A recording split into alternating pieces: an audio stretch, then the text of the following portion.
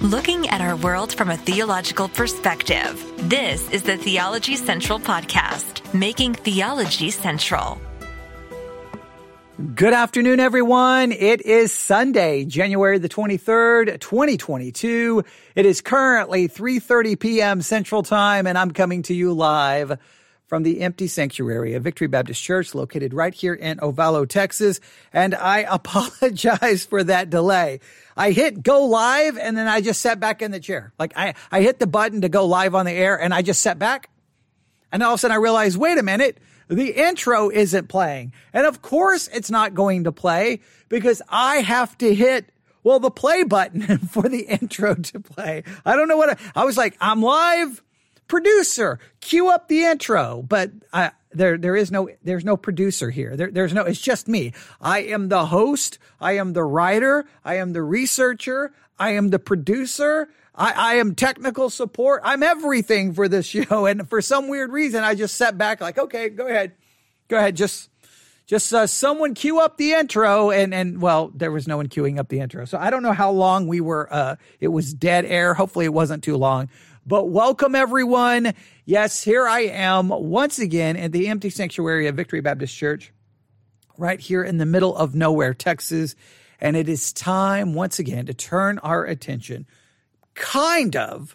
to the famous book, The Imitation of Christ. Now, we're really not looking at The Imitation of Christ right now. We've taken a detour to look at a very important subject, and that is the Theology of Conscience. And the reason we're doing that is if I reach over here and pick up my copy of The Imitation of Christ by Thomas à Kempis, and I turn to Book 2, Chapter 6, and I read the title for this chapter, I will read these words. The joy of a good conscience. And then it reads, the glory of a good man is the testimony of a good conscience. Have a good conscience, and you shall ever have joy. A good conscience is able to bear much and is very joyful in adversities. An evil conscience is always fearful and restless.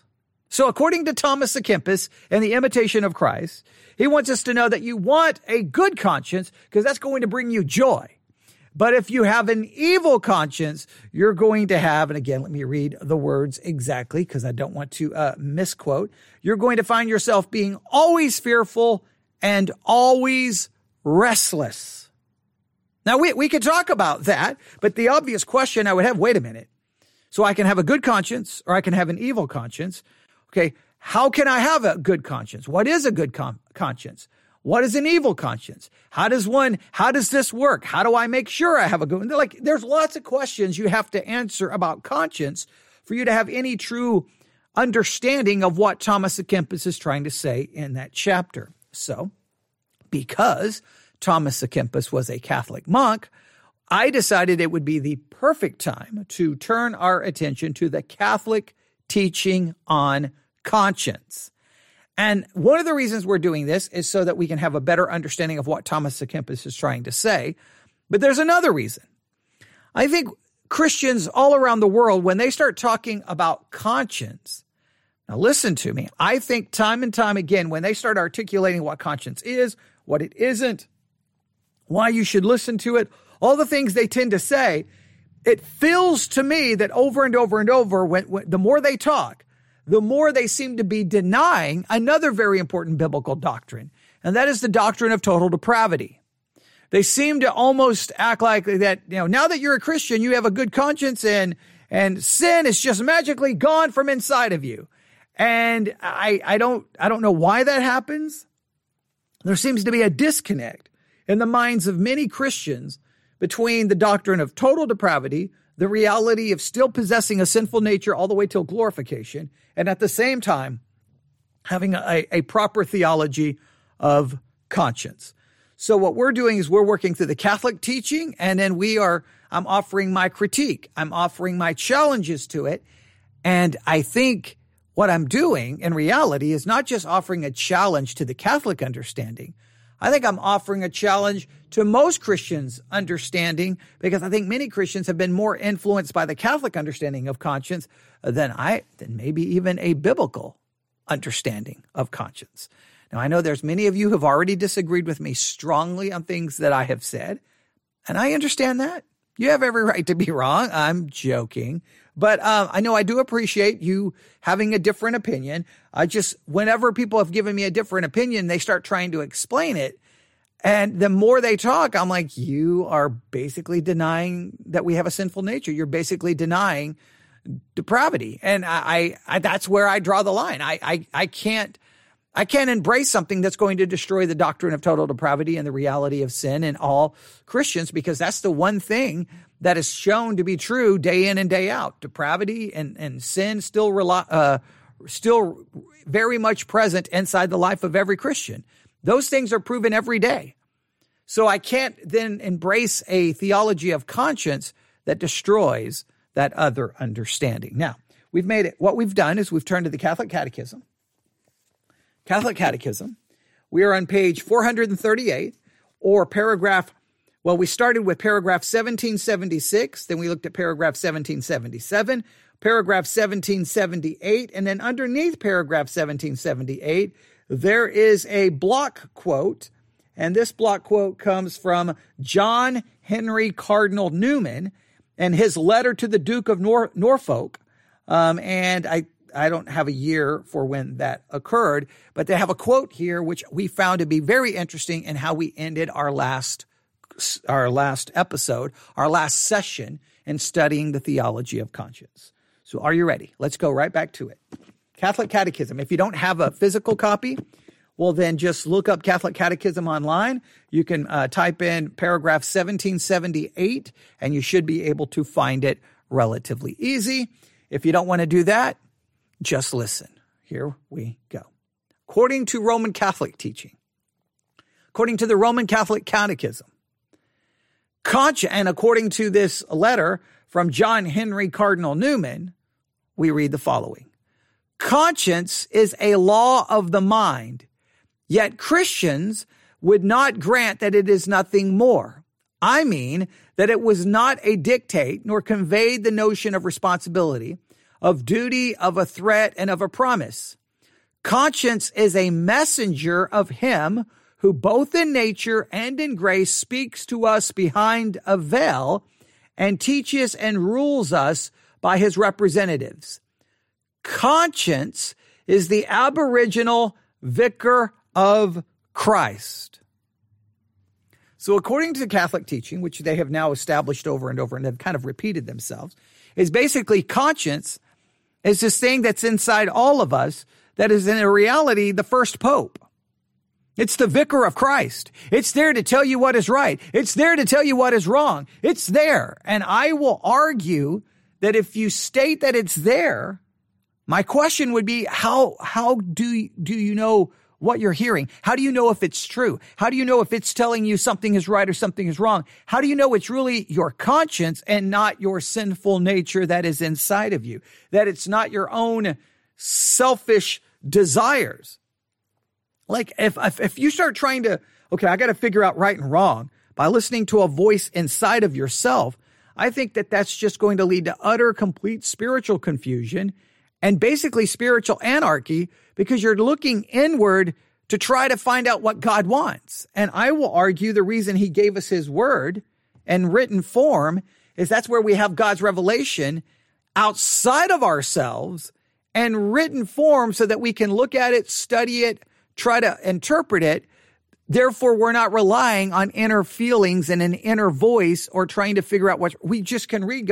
God says it's wrong. Doesn't matter what my quote unquote, my conscience feels.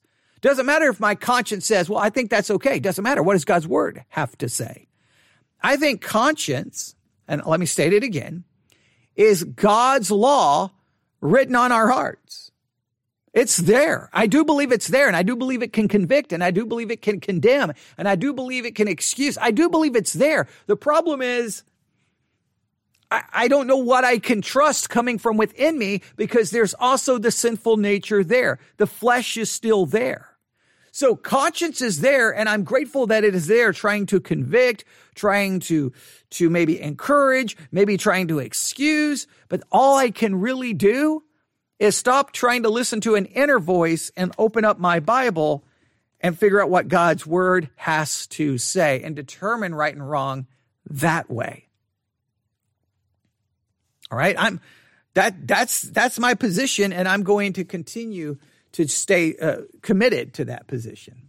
They go on to say, paragraph 1779, it is important for every person to be sufficiently present to himself in order to hear and follow the voice of his conscience. Now, once again, it's this idea. You've got to be sufficiently present in yourself. You got to be sufficiently self-aware so that you can follow the voice of his conscience. I will argue, no, don't try to follow the voice of your conscience because you're looking inward to try to figure out something.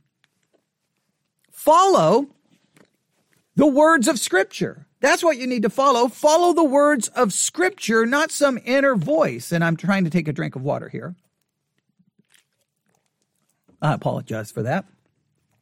Sometimes when I'm talking, I'm like, I'm just going to keep talking while I'm drinking water, okay?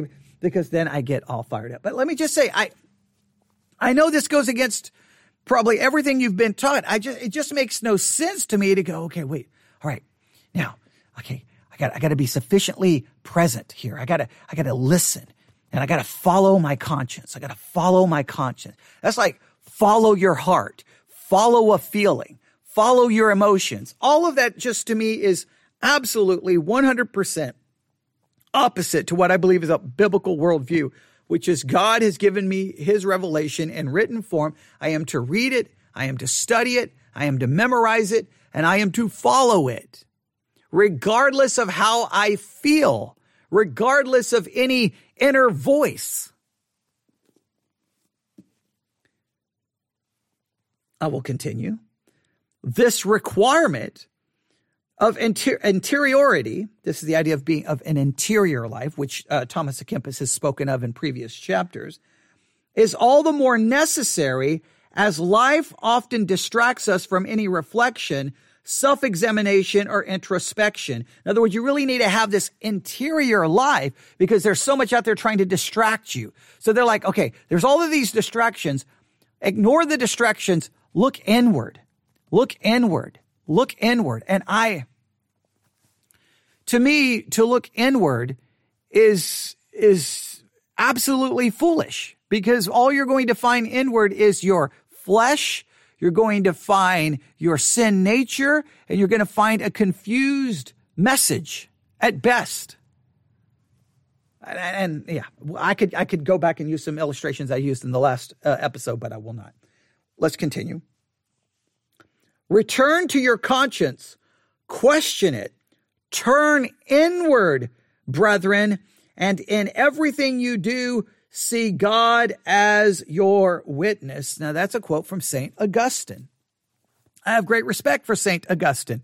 I just think that this is utterly ridiculous. No, don't turn inward. Don't look inward. Don't look to your conscience. Don't question your conscience. Don't try to figure out what your conscience wants. Look to your Bible. Now, yes, if we go back to the time of Augustine, the average Christian, they didn't have a Bible. They couldn't pull open God's word. They didn't have access to it. But you do. You have access to God's word 24 hours a day, 7 days a week. You have it on your phone. You have it on tablets. You have physical copies. It's everywhere. That is God's word. I can trust that. If I look inward, you say, well, your conscience is going to.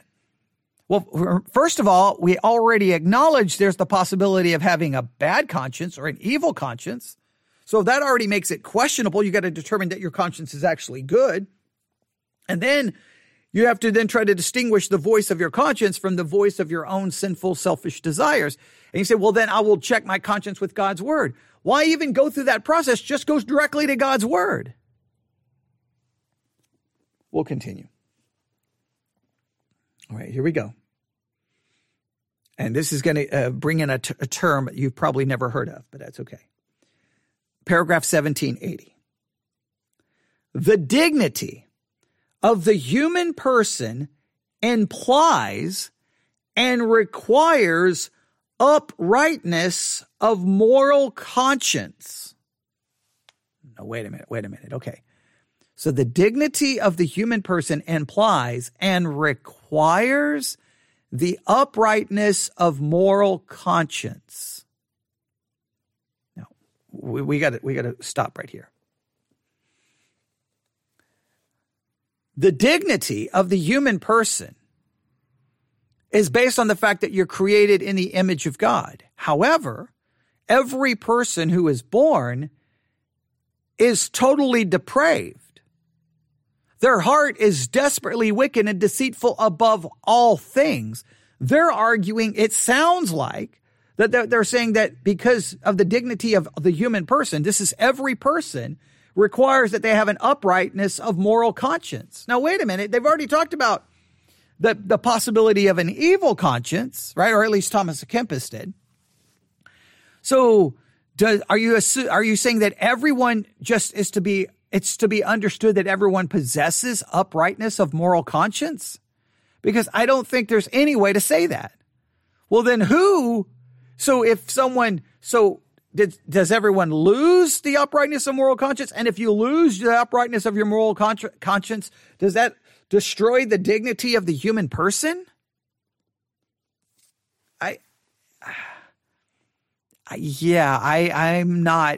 Let's see where they're going to go with this. All right. So the dignity of the human person implies and requires uprightness of moral conscience. Let me make it very clear. I think every human being is not born with an uprightness of moral conscience. Every person is born totally depraved with a sinful nature and a heart that's desperately wicked and deceitful above all things. I don't think I can have a heart that's desperately wicked and deceitful above all things. At the same time, I maintain somehow in me an uprightness of moral conscience. I think total depravity begins to destroy this concept. We'll see if they're going to explain it, but let's continue. Conscience includes the perception of the principles of morality. They say conscience includes the perception of the principles of morality. Let's stop right here. Now, they've got a word in parentheses here that I'm not going to introduce yet. I'm not going to introduce it here. In fact, when I introduce it, I think I'm going to introduce it this way. Let me go back to this page. I think it'll be fun to do it this way. Let me back that one up here. Let's go. Okay, here we go. We'll play the word here in a minute. I'm just going to play from a dictionary and see if you're familiar with the word. But before we do that, so let's work with this. All right. I believe that we are created in the image of God. Because we are created in the image of God, there is a moral part of our nature. In the sense, we're creating God's image. I mean, God is a moral being. Therefore, we are all created as moral beings. So there is a sense of morality built into us. It's not a correct understanding of morality. It's corrupted by sin. It is confused. But the point is, no matter where you go, I don't care how strong someone is an atheist. They can be the most dedicated atheist on the face of the planet. Time and time again, they will find themselves making some kind of moral judgment. They may offer a moral judgment against God. They may offer a moral judgment against their spouse, against their neighbor, their coworker. They may offer a moral judgment against a politician. They may offer a moral judgment against a political policy.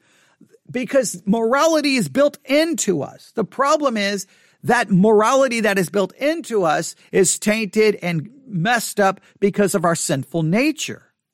What they are saying is that conscience includes the perception of the principles of morality. Okay, well, let's say you want to call that conscience, that it includes the perception of the principles of morality. If it is, it's still not an accurate representation of those principles, because I don't think the conscience is upright, because the conscience is inside of us where there is a sinful nature. I think the best conscience can do is give you a sense that there's some things that are wrong. There's some things that are right. And I want to condemn some things, and I want to excuse some things, and I want to praise some things. Where is this idea of morality coming from? Oh, I was created in the image of God, and God just happens to be a moral being. Okay, that makes sense. Now, they say that this perception of the principles of morality, and then they have in parentheses this word. Are you familiar with this word? Are you ready? Here we go. Are you familiar with this term? Synderesis. Synderesis. One more time. Synderesis. Synderesis. Synderesis. Synderesis. Synderesis. What is synderesis? What is this term? Are you familiar with it? It's right there in the Catholic Catechism, so you should. Okay, I'm joking. All right. Yeah, I'm not expecting everyone to spend all of their time reading the Catholic Catechism, but synderesis. Now, according to most dictionaries, synderesis, I'm going to read from two. The first one is this: an innate knowledge of the basic principles of morality. Synderesis is an innate knowledge of the basic principles of morality. The Catholic Catechism is saying that's your conscience. And your conscience possesses an innate knowledge of the basic principles of morality. That deep down in every person, they have an innate understanding of the basic principles of morality. It's just built into them. Now, I will argue that's because you're created in the image of God, and God is a moral being, so you have this innate knowledge of morality. It doesn't, a kid, very little, they'll start saying, that's not fair. That's not fair. That's not fair. They've got this just innate sense of fairness built into them. We can call that conscience, and we can say that that's partly shaped by the fact that God has written his law on our hearts. But let me make it clear. That's great that that's in us, but it's not something that can be trusted. It's not perfectly upright. It's tainted and corrupted by the sinful nature. All right, now, synderesis, let me go to another dictionary really quick, because I said I was going to go to two. Synderesis, inborn knowledge of the primary principles of moral action. Right? So that it's just an inborn knowledge. I believe it's not so much an inborn knowledge. I believe it represents the fact that we're created in the image of God. It's a part of our image as human beings, that we're creating the image of God, and therefore it's there. And God has written his law on our hearts. So there is this inborn knowledge of morality. I do 1000% accept that. My issue is when people then try to say, listen to it, follow it, don't go against it. That's where I have an issue, because wait a minute, it's got all of the other problems going on inside of you and me. So let's read this again.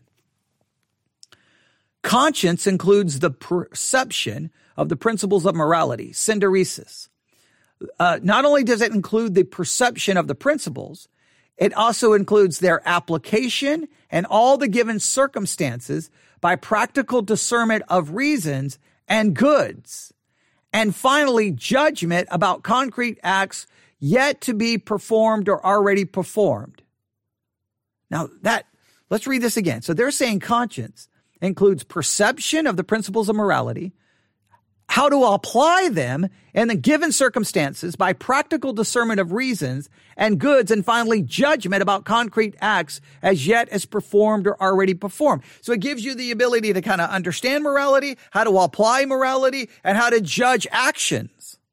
Almost as if it is, as they called it, the Aboriginal Pope. It's a magisterial authority residing inside of you. And I will argue the magisterial authority residing inside of you is a serial killer. It is a murderer. It's a liar. It is depraved nature. I don't think it's here's the uprightness of man's conscience. No, it can't be trusted.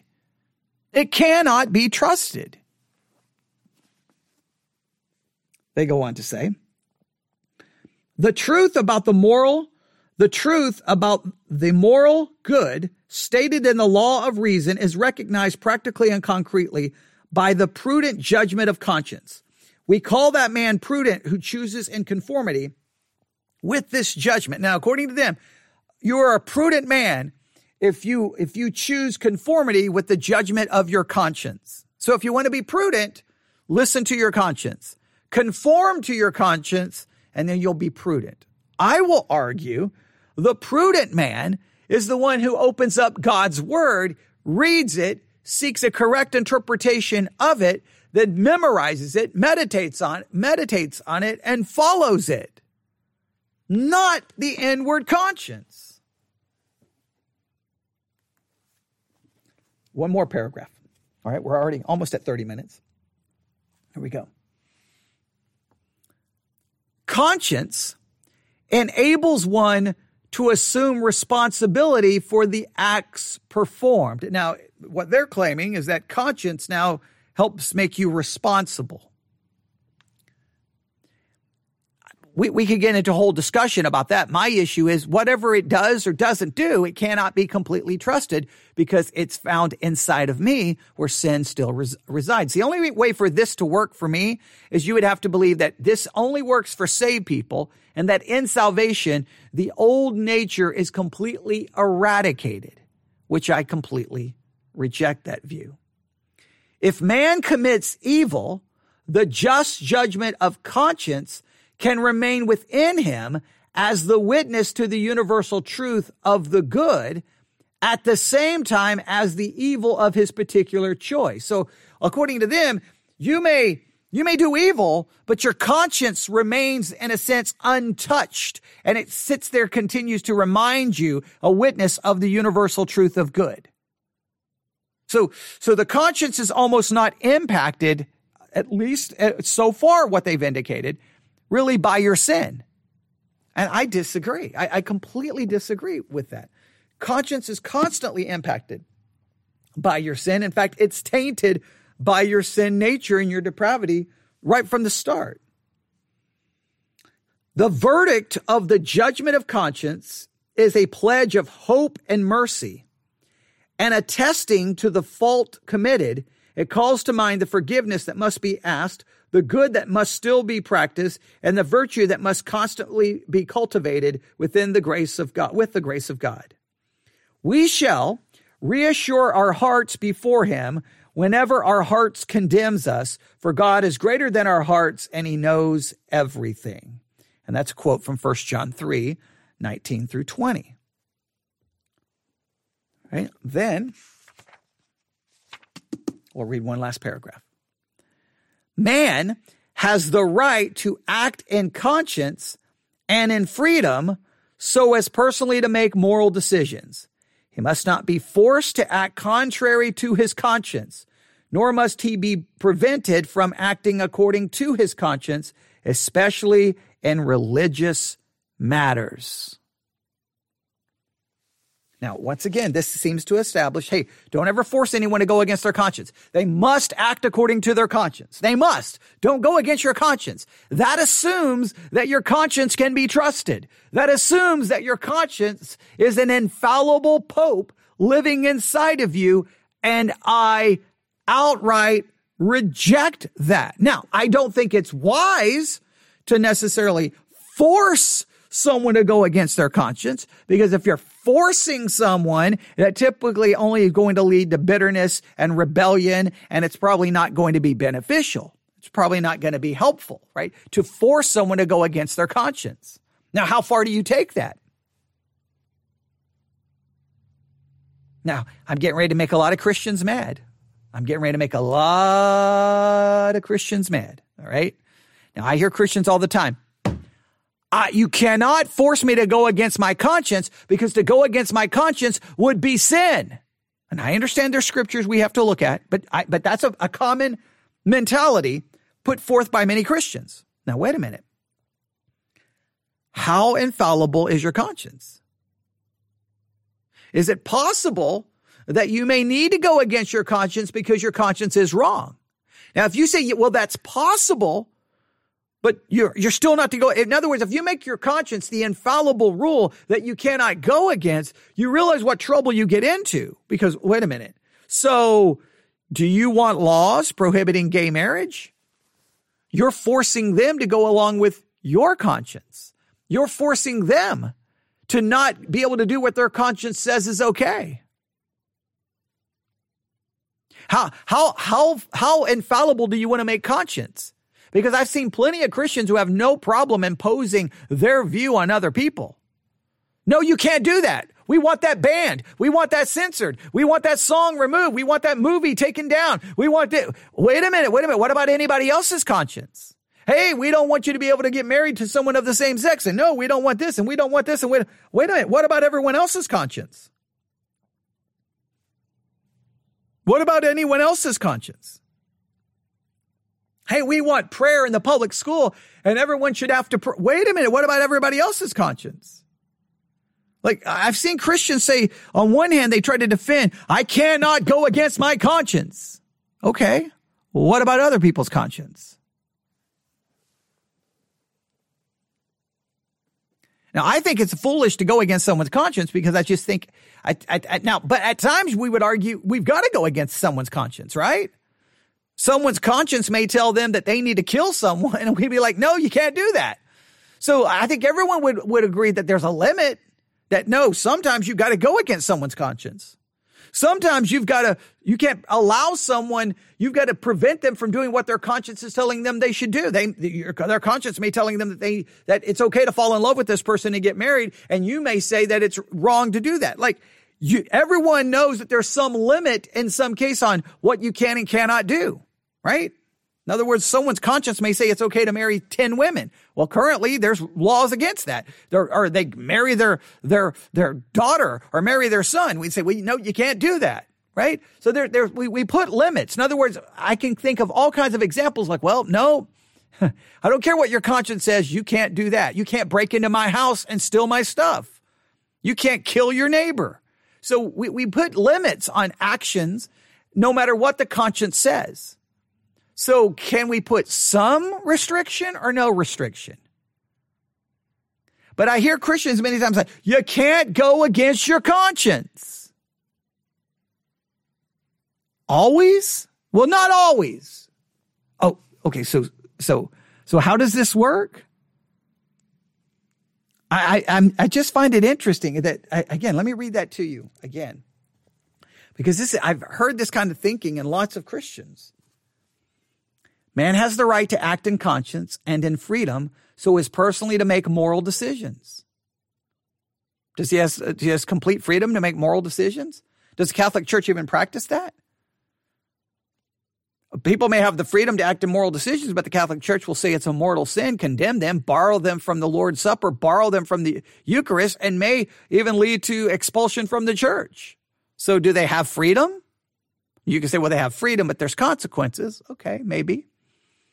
He must not be forced to act contrary to his conscience, nor must he be prevented from acting according to his conscience, especially in religious matters.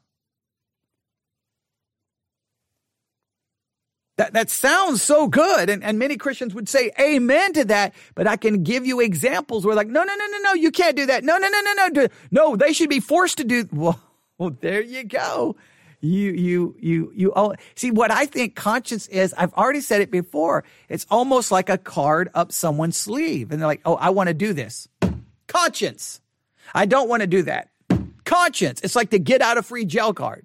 If they want to do something, they can say conscience. If they don't want to do something, they can play the conscience card and then they can get what they want. Is that, why is conscience viewed as an infallible guide? The minute you say it's fallible, the minute you say it's tainted by sin, the minute you say the minute you acknowledge you cannot always trust it and you cannot always go by it, the minute you offer any questioning to it, any doubting of it, then it no longer becomes a guide of any value. The conscience is there to demonstrate to me the reality that there is a transcendent morality. The fact that I know deep down that that there's a right, there's a wrong, that I have this nagging, that I constantly understand things from a moral basis, that's right and that's wrong. That tells me that there's a morality somewhere, but that morality is not found in me perfectly. It's found outside of me, and it's found in God and then in his word. That's where I turn to. That's where I turn to. And I cannot go against God's word, or nor do I believe I should be forced to go against God's word. And if I'm trying to be forced to go against God's word, that's where I have to draw the line. It's not about conscience. It's about God's word. Now, if my conscience is in agreement with God's word, then okay, but I'm still not going to say I'm following my conscience. I'm going to say I'm following Scripture. The problem is, see, many cases where Scripture is silent, in other words, Scripture doesn't really maybe have a specific telling me exactly what to do in this very specific situation. What Christians will do is say, well, since I don't really have a Scripture, conscience, my conscience. But then you have to go, well, wait a minute. Is your conscience acting in accordance with the principles laid down in Scripture? Then we'll say, those principles don't count. Okay, well, so now you've disregarded principles of Scripture to follow the aboriginal vicar of Christ, which is now the Pope, which is your conscience. And that, to me, is massively problematic. Okay, now I know some of you are thinking, wait, what about this script? Okay, that's fine. We'll look up some scriptures later about, I'm just trying to make sure we understand the Catholic teaching, and I'm offering my challenge to it. Now, I'm not going to go there now. I'm just going to give you a preview. The next thing that we're going to look at is the next section. So the first section is the judgment of conscience, which they basically are acting like it's infallible. Pretty close is what they're acting like. The next one is the formation of conscience. Now, wait a minute. So if the judgment of conscience is infallible, but it's only infallible after it receives correct formation? So wait a minute. This is going to lead to all kinds of questions about it. But I'll stop right there. You can email me your thoughts about conscience to newsif@yahoo.com. Newsif@yahoo.com. Newsif@yahoo.com. I know this is a controversial subject. I know it goes against probably everything you've ever been taught. I know you probably 1,000% disagree with me. I just want you to really think it through. How infallible is your conscience? You say, well, it's not completely infallible. Well, then at that point, why would you ever look to it at all? Because wouldn't that become a very dangerous source of determining right and wrong? If you can't trust it completely, then you can't trust it at all. So I would say you look to God's word. All right, I'll stop right there. Thanks for listening. Have a great day. God bless.